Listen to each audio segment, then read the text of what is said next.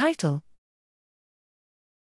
Non-Consummatory Behavior Signals Predict Aversion-Resistant Alcohol Drinking in Head-Fixed Mice.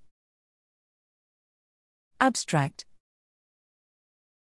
A key facet of alcohol use disorder is continuing to drink alcohol despite negative consequences, so-called aversion-resistant drinking.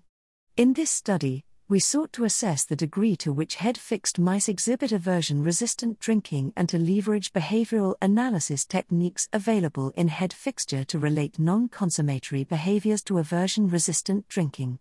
We assessed aversion-resistant drinking in head-fixed female and male C57BL/6J mice. We adulterated 20% VV alcohol with varying concentrations of the bitter tastant quinine to measure the degree to which animals would continue to drink despite this aversive stimulus. We recorded high-resolution video of the mice during head-fixed drinking, tracked body parts with machine vision tools, and analyzed body movements in relation to consumption. Female and male head-fixed mice exhibited heterogeneous levels of aversion-resistant drinking.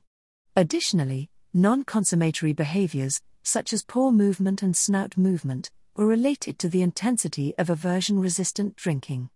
These studies demonstrate that head-fixed mice exhibit aversion-resistant drinking and that non-consummatory behaviors can be used to assess perceived aversiveness in this paradigm.